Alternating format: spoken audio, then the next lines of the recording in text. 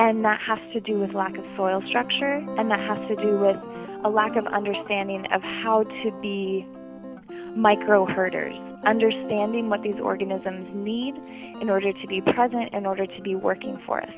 The beauty behind having these critters is that they work 24/7 for free. That's Molly Haviland, a soil food web consultant who really wants you to pay more attention to the microorganisms in your soil. Coming up, she's going to tell us why. But first, a little bit of advice from my friend Youssef. It's the Ruminant Podcast. The Ruminant is a website and podcast that wonders what good farming looks like and tries to create a space for farmers and other experts in related fields to share good ideas for farming and gardening. You can find it all at theruminant.ca. I'm on Twitter at ruminantblog, and you can email me, editor@theruminant.ca.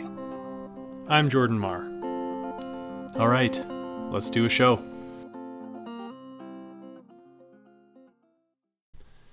Hey folks. So today's main interview is with Molly Haviland, and Molly is, well, I'll let her tell you. I'm Molly Haviland, and I'm a soil life consultant. I have been running a composting laboratory out of Fairfield, Iowa for the last 5 years. And currently I'm based out of California. I have a laboratory where I do qualitative soil analyses, looking at soil organism presence in the soil, assessing the nutrient availability and capacity based on the soil organism presence. I teach the basics of the soil food web, so the interaction of the organisms with one another and in plants.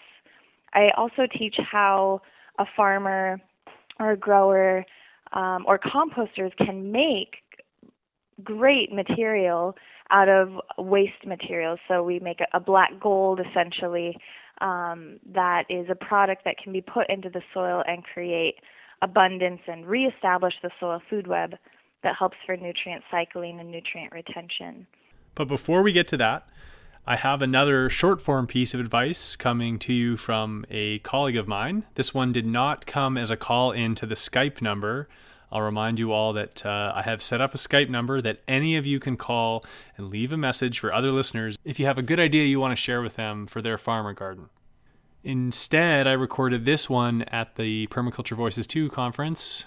One of the cool people I met there is called Youssef, and he was in San Diego for a couple days before the conference started, just like I was, and we bumped into each other at a hostel and ended up doing a bit of sightseeing together, and I hung out with him through the conference, and he graciously agreed to come on the recorder to share a couple ideas with you. Here's one of them. So my name is Youssef Darwich, and I'm from Michigan. Right now I'm farming at the GVSU Sustainable Agriculture Project, which is a student farm near Grand Rapids. Cool. So Youssef, do you have any advice for other permaculturalists or farmers? Sure. I think it all starts with the planning. So obviously you need to know the context of what you're doing, but once you know that context, you're going to need the spatial arrangement of everything mapped out. And there's a lot of resources for that. Google Earth is a great starting point for people. And there's also, depending on your region, you can get data from the USGS, the U.S. Geological Survey. It's called the Earth Explorer. And you can get a bunch of different kinds of data sets, including LiDAR, potentially, if your area has it. But LiDAR is this surveying system using lasers to get accurate topography down to a few centimeters.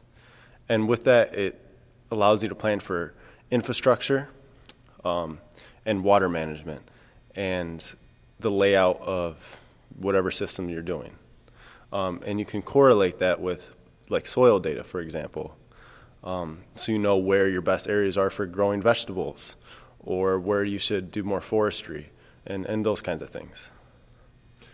So that sounds intimidating to the person who's never tried that before. Yeah. I mean, I know you've mentioned a couple of places to start, but how do you recommend? What's the first thing you do if you want to try and use those kind of tools to? Really, there's a lot of online applications like the ones I mentioned. Google Earth is probably one of the best. There's now the Pro version is free. And with that, you can do a lot of drawing of your infrastructure. You can get terrain, so you can get your topography. It's not super accurate, but it's accurate enough to get a general idea. So I would say Google Earth is probably your best starting point.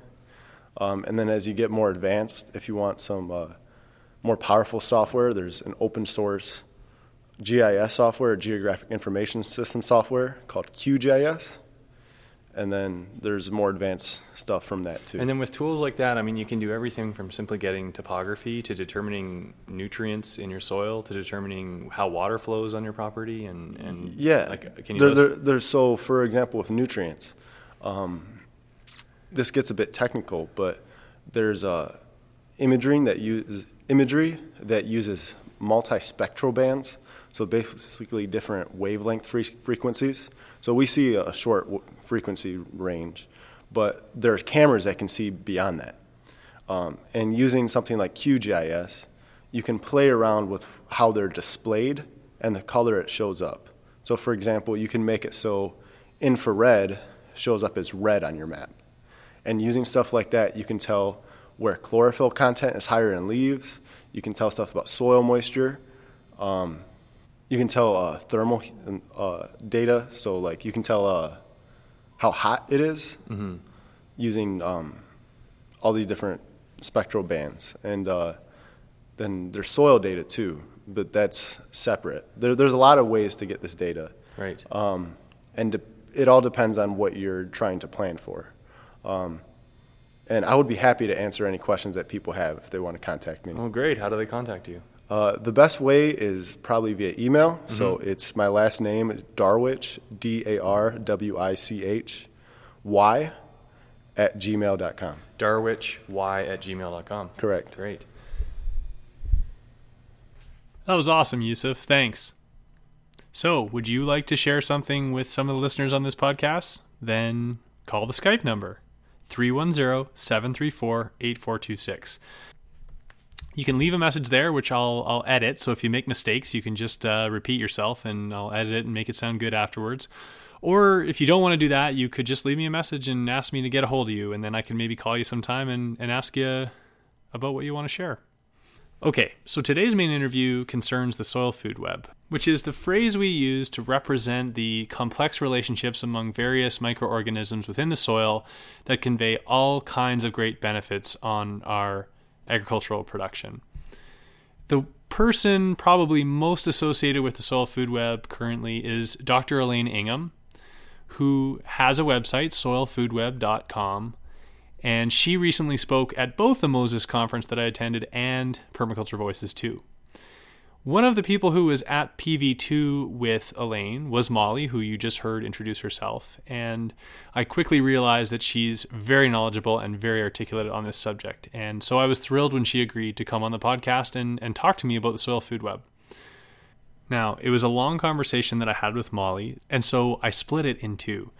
In this part of our conversation, Molly talks about the damage that we can potentially do to our soil when we use amendments, different types of fertilizers, whether organic or synthetic, as well as the damage we can do by tilling.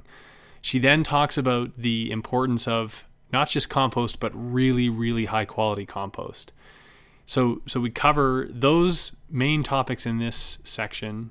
And then in the other part of our conversation that I will release today, that you can find in your podcast feed if you're subscribing to The Ruminant, Molly focuses specifically on the use of compost extracts and compost teas to improve the diversity of the microorganisms in our soil and on our plants. So I hope you enjoy this conversation, and if you do, then I recommend you check out the second part, which I'll be releasing just a few minutes after this first part. And both sections of our conversation will be in the same blog post at theruminant.ca. Here we go. Molly Haviland, thanks a lot for joining me on the Ruminant podcast. Thank you for having me here. Molly, I thought we'd start with the basics. Could you define the soil food web? Sure. The soil food web is a diverse group of organisms, microscopic and macroscopic. And it's through their predator-prey relationship, basically through one organism eating another, that nutrients are released in a plant available form, which also means in a soluble form. So when these organisms are interacting in the soil together, all of this action is taking place at the plant root because of the plant root releasing exudates, which are basically the dinner bell for the soil food web organisms. And so we start from our most microscopic single-cell bacterium, and we can go to complex organisms such as earthworms and arthropods. And really, I mean, the soil food web can go all the way up to anything that moves, because essentially as the organisms get bigger, they become taxi cabs for the smaller organisms. Okay, so first of all, what you just described in defining the soil food web, a lot of that is baked right into organic farming principles. I mean, I don't think it's going to be, I think most people doing organic farming are well aware of the notion that the soil biology is really important, and that one way to maintain soil biology is to make great compost and apply it to the soil. But the soil food web as taught by you and by Elaine Ingham goes a lot further than that. So what I thought I'd do is I would kind of summarize a few concepts and ask you to confirm that I've got it more or less right. Does that sound okay to you? Yeah, that sounds great. Anyway, let me just start with this statement. We ignore the role of soil biology at our peril when it comes to agriculture. Is that fair enough to say? Yes. Okay, and also in the last 50 to 75 years, agricultural science has focused almost exclusively on soil chemistry and very, very little on the important role that soil biology plays. Is that fair to say? Yes, it is. Okay, so here's where we get into a little more interesting in terms of what you and Elaine are arguing. I heard Elaine say that essentially all soils being used for agriculture have all the nutrients, macro and micro, that they need to produce healthy crops. It's just a matter of fine-tuning the soil biology in order to use them to help us access those nutrients. In other words, that adding amendments to the soil is largely unnecessary. Do I have that about right? She does say that. It's a very bold statement, and it's always exciting to be witness to that statement being made in a room, especially a room full of fertilizer salesmen.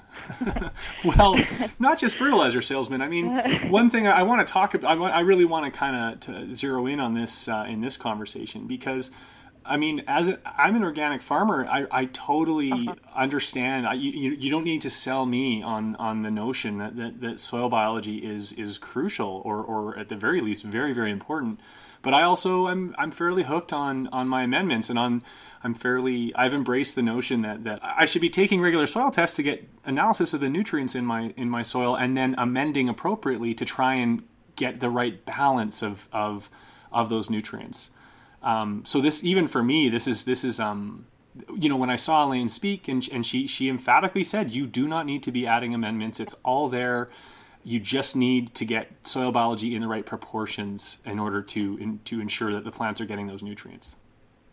It's true. She does say that. And when she says that, she brings up a slide from a soil biology textbook that was published in 2003. The slide is titled Minerals in Soil, and it shows you the median and the range of the elements that are found in soils for milligrams per kilogram. And it's pretty astounding what is found in the soils, what's available, right? So why do we need to keep adding it? If it's there, why isn't it being taken up into our plants? Most of us, the ideal of closed system farming, which is essentially what you're talking about, this notion that this ideal where we don't have to bring in outside amendments because we've got everything we need within the system, and then it's just a matter of figuring out the way to cycle those nutrients through the system. That's been my ideal all along. But just to a more basic question to start, just to clarify. Do you agree with Elaine that every soil has everything we need? Like, surely there's soils that can grow plants that are deficient in one or two anyway of the micronutrients, like completely. Like, aren't there soils where there's just missing boron or missing copper? Or am I wrong about that? Do all soils have it? Like I've heard Elaine argue, all those nutrients that plants need. Well, it's so in my personal experience, because I'm new to the growing. I have been in it in 5 years for teaching, but I haven't been working on a piece of land long enough to say the same thing that Elaine says through experience. She has decades of experience under her belt where she's working with growers that, actually, they don't end up having to apply these things anymore. So in her experience and in these farmers' experience, yes, once you get the soil food web in balance, those minerals become available. And that's because bacteria and fungi make the enzymes to break down the parent material of soil, to break down the sand, the silt, the clay, and to make all of these elements available for plant uptake.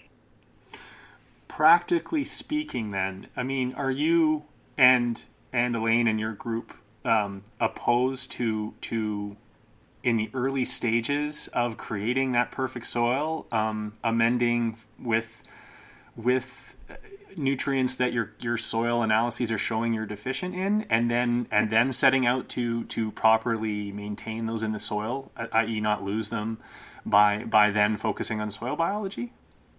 That's a great question. I think it comes, for the way that I'm going to speak about it, it comes down to what's our goal. We want to feed people nourishing food that has a medicinal quality, that contains all of the minerals and nutrients that we need in order to be happy, healthy people, yeah?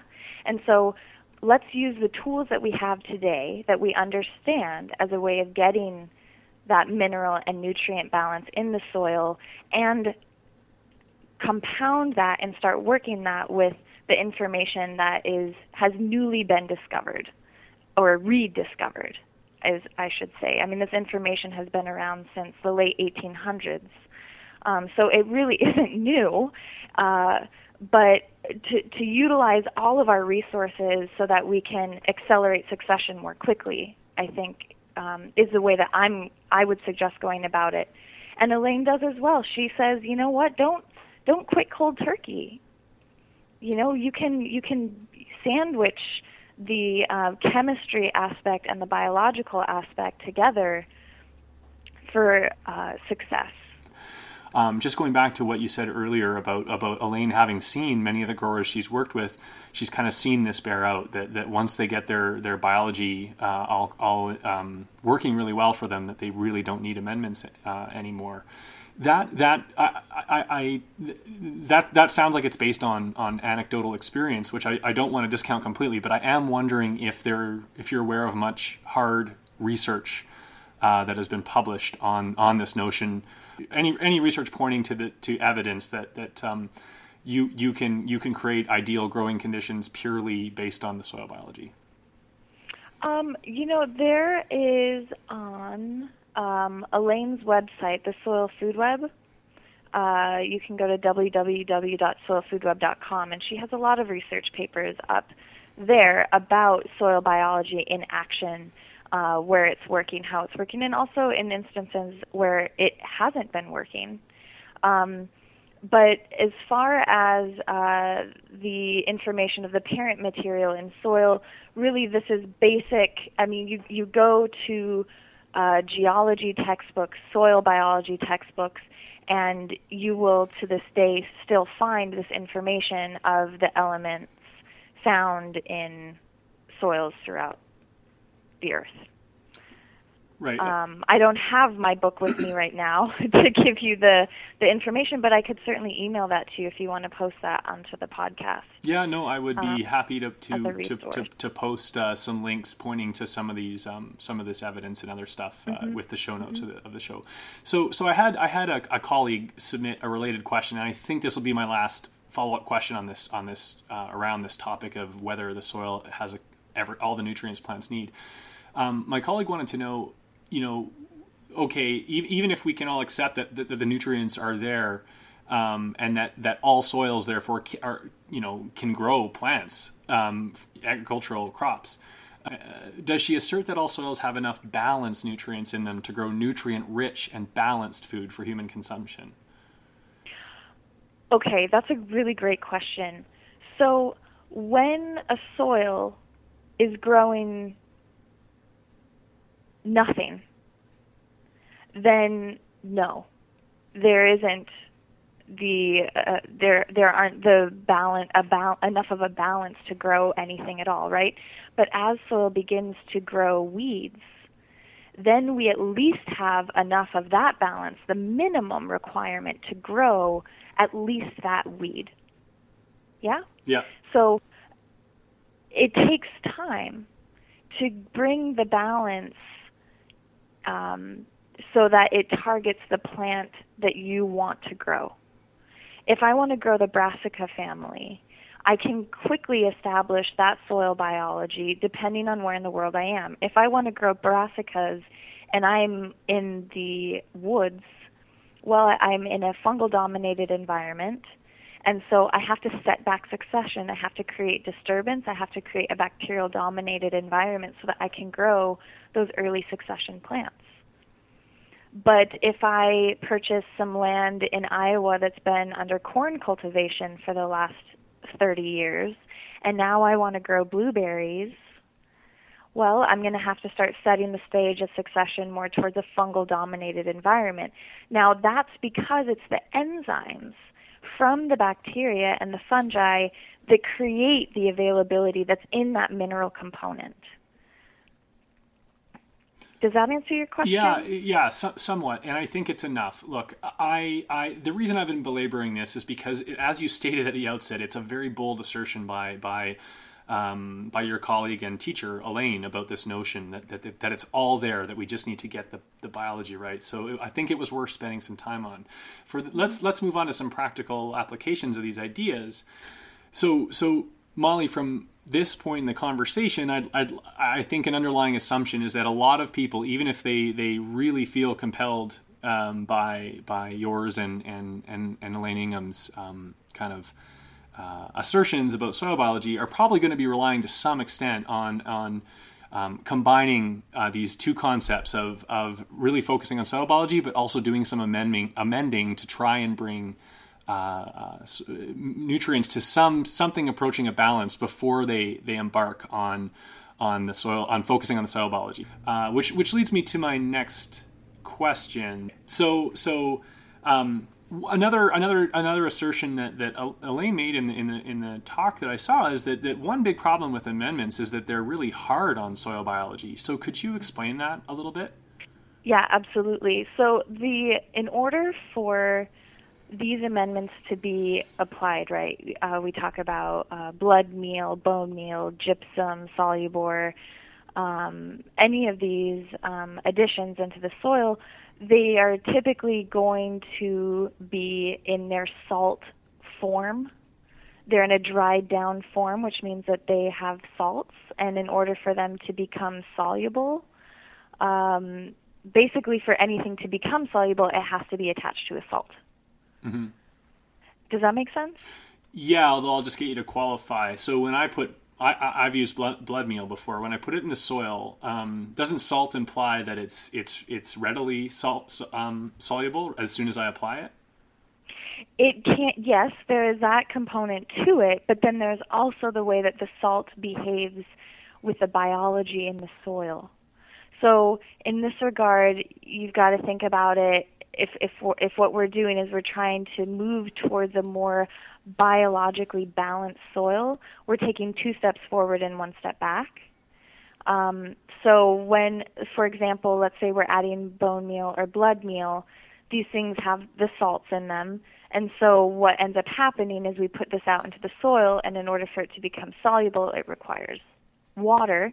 So it takes water from the soil. The organisms that we are depending on are microscopic, and they depend on a water film layer in order to be able to move around and to be able to create the enzymes that they need to digest the materials that they consume. So now we're taking away some water from that environment. But we are getting the nutrients available for plant uptake, right? So we're growing our plants. That's really great. But with the addition of that protein, that blood meal, that bone meal, we're also creating an environment where we are adding a protein into the soil. And if we have already compacted anaerobic soils, now what we're doing is we're actually creating a bacterial flushing. So you're adding in this very strong, rich food, and the bacteria go crazy, and they reproduce very quickly, and they actually make the environment go more anaerobic. And so the important thing to remember is that for many of these additions into the soil, them being attached to a salt, we are salting our soils, which is not the best thing to do. Consider the effects of, let's say, boron. Boron, what is it used for? Well, it's an antimicrobial, and it's very hard on the arthropods in the soil. So we can use this as a way to get what we need into the plant, but we're creating an environment where we're still dependent on solubility. We're depending on it to rain, or what if it's raining too much? Well, then we're losing it. Now, if we take a look at copper, it's bacteriostatic. It takes care of bacteria in terms of reducing populations, reducing diversity. It's a fungicide. It's a wood preservative. So what we end up doing is we end up creating a growing environment that's just dependent on these inputs. And so we're not creating a closed-loop system where we are accelerating succession and at least getting ourselves off of the dependence of these things, because we keep knocking back the diversity of the biology. And the other thing that they can do, especially if we're looking at gypsum or lime, is we create fluctuations in pH. And a weed seed, by definition, actually is not a plant out of place. It's actually a plant that requires disturbance. It requires alterations in pH in order to germinate. It requires a bacterial-dominated environment. It requires nitrogen in the form of nitrate to grow. So when we are fluctuating the pHs in our soils, we're actually creating more of a weed problem in our growing environment. Right. Okay. So I'm going to back up again just a little bit. Okay. When you first described like the issue with when you gave example of adding bone or blood meal and the salts involved, that makes sense to me, but less about organic amendments. And I don't think I'm the only organic farmer who thinks there's a big difference between adding. I've always seen I'm generalizing, but I've always seen the big difference between synthetic forms of, let's say, just NPK fertilizer and organic forms is that the synthetic forms are generally soluble right away. So like I've always assumed that when I add like a blood meal or a feather meal or a bone meal to the soil, the nutrients in those amendments are not readily available to plants, but need to be further broken down to be broken down into a soluble form that the plants can take in. Am I incorrect about that? No, they do need to be broken down, but there's also an element at which, just through their decomposition, then the nutrients will become more soluble, more available for that uptake. But they do require a breaking down from the organism. I think of using blood meal and bone meals and feather meals in compost piles, for example, as a way to increase the temperature in a compost pile. And so it's like what we mentioned before, we are feeding a certain set of organisms. Bacteria are the organisms that we're feeding really in large part by adding these kinds of soil amendments. So that being said, you've got to consider what you're starting with. And most of the agricultural soils that we're working with are bacterial-dominated environments. So if we could take a look at bacteria as a fertilizer bag, right? They hold the highest amount of nitrogen out of any organism that we know of on the planet. They have a C to N ratio of 5 to 1. Mm-hmm. That is a mini fertilizer bag, and there's billions of them in a teaspoon of soil, which is very exciting, right? I mean, that's like free fertilizer all over the place. Bacteria are everywhere. But we don't get access to that nitrogen unless we have the fertilizer bag opener, right? Unless we have the predator. And so in many of the soils that we're looking at, Jordan, the predators are missing. And that has to do with lack of soil structure, and that has to do with a lack of understanding of how to be micro-herders, understanding what these organisms need in order to be present, in order to be working for us. The beauty behind having these critters is that they work 24/7 for free, kind of. You have to give them a little recognition. Well, that was really well put, and that will be a nice segue into the next part of the conversation. So one other destructive practice that we should really briefly touch on is tillage and cultivation. Can you briefly talk? I don't think this will surprise many listeners, but can you briefly talk about some of the undesirable consequences of tilling or other forms of soil cultivation? Sure, I can talk on that. First, I'd like to start with saying that I'm not for or against tilling, because there's moments at which it's a technique that we use to set back succession. Okay, so when I'm talking about succession, for example, let's consider what happens when you bulldoze an area. What are the first plants to come up? They are weeds. And the role of a weed is to cover the soil and to start adding organic matter and to start building structure. And over time, that area that was bulldozed, now it's growing perennial reeds. And then it's growing some shrubs. And eventually you'll see some trees coming in, yeah? So we're moving through succession. And as we're moving through succession, with that plant matter that's growing, we're adding back more organic matter into the growing environment.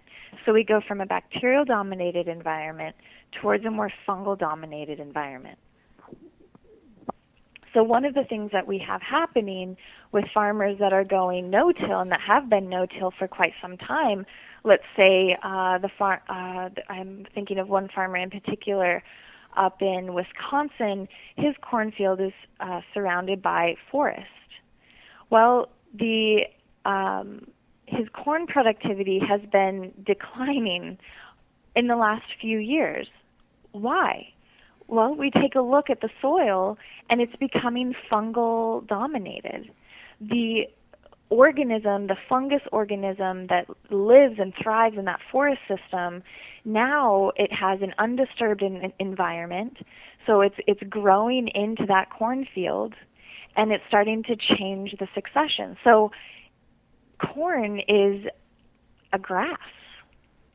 It needs a little bit of bacteria and a little bit of fungi, an equal amount of each. But we're starting to tilt this environment to a more fungal-dominated one, so we're losing productivity. So what does he need to do?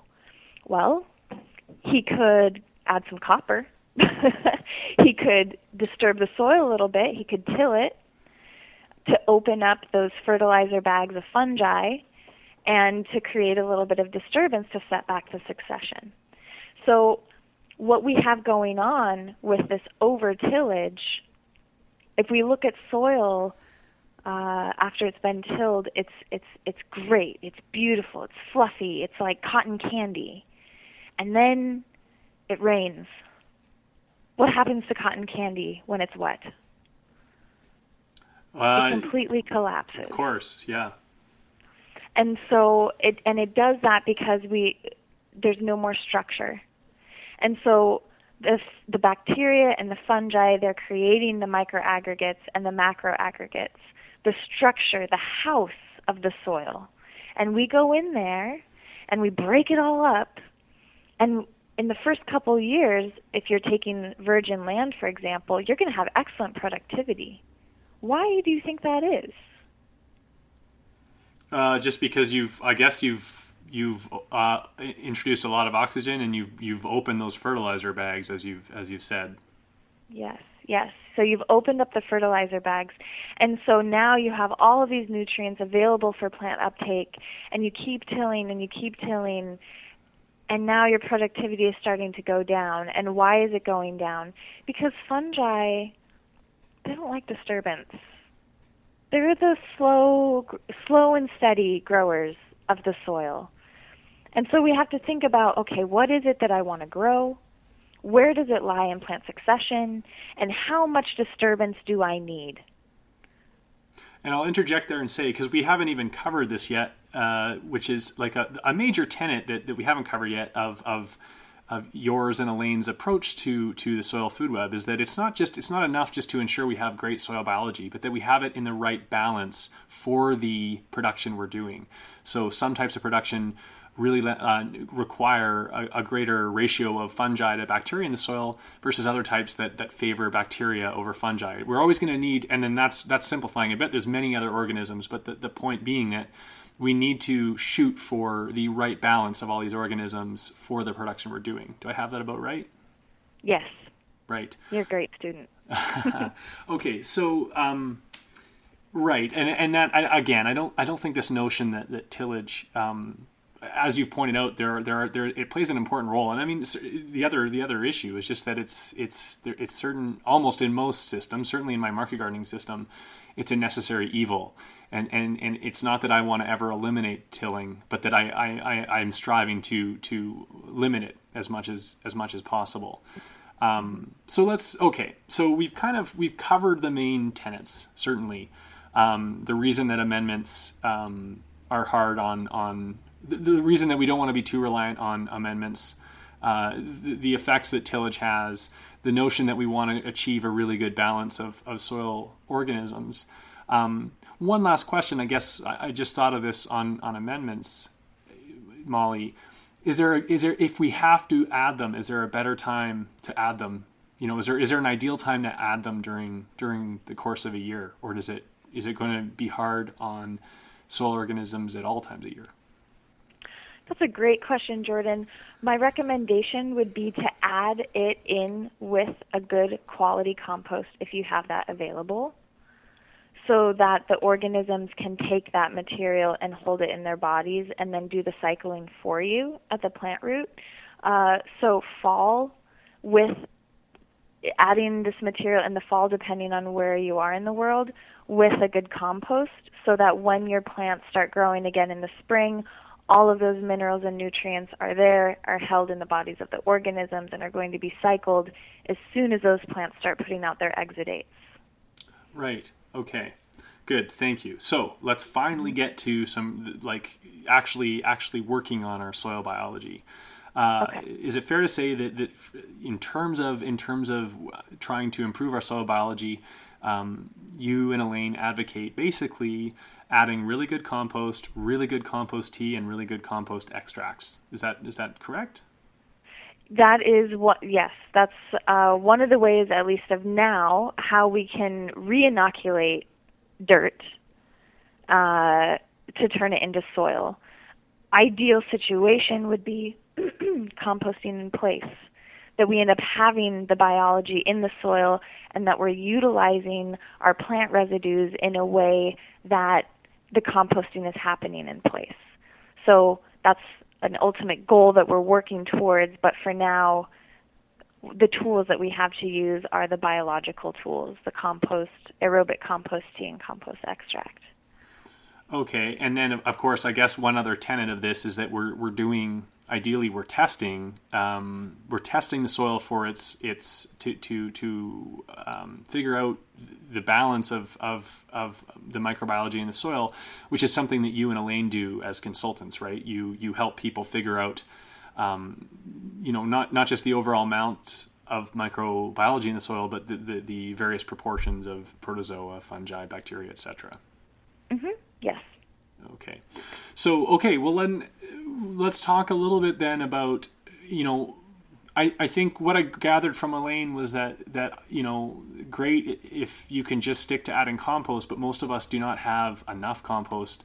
to add to our soils to really get our microbiology into to adequate levels, at least at the rapidity that we might desire. So that's where compost teas and extracts come in, I gather. So can you explain then? Can you just talk about the compost tea and compost extracts, the difference between them, and how they're used to improve soil microbiology? Absolutely. So I'll start with compost extract, because making a good compost extract depends largely on the quality of compost that you have available to you. And so I would recommend actually just taking a step back and starting with the conversation about the importance of the good compost, that the issue right now that there isn't enough to supply the farms with. But there's tons of waste materials out there. I mean, we're having so many issues with way too much manure and leaching of these manures and nitrates and phosphates into waterways. We have the resources available to be making fantastic compost that has so many beneficial results that you could actually put onto your body and it would be okay.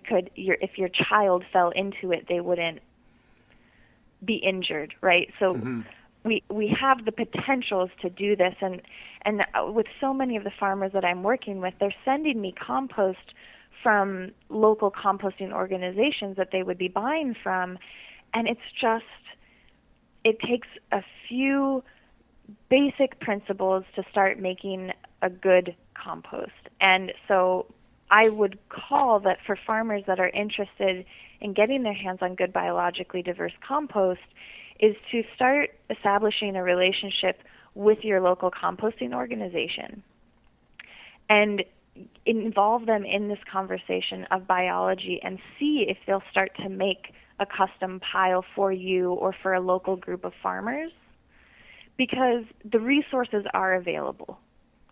So it's just a matter of making the right materials. Really quickly, You mentioned that your compost, if it's been made well, looks like 70% dark chocolate, which is not black. It's a little bit brown. I think that goes against what a lot of people think. A lot of people think the blacker the compost, the better. Can you explain that real quick? Yeah, absolutely. Black compost typically has gotten so hot that it just baked out the majority of soil organism life other than, say, a few bacteria. And I've seen, actually I was just looking at some compost the other day that was black as black could be. And so you're basically getting into a pre-form of biochar. So you're adding organic matter, you're adding carbon, that's great. But are you adding the nutrients that you need? Not particularly. So when we look at the 70% cocoa color compost, if you don't know what that looks like, go to the grocery store, buy a chocolate bar, bring it out to your compost or your soil, and take a look and compare. What we're looking for is the humic acid presence. Humic acid is all the rage right now, right?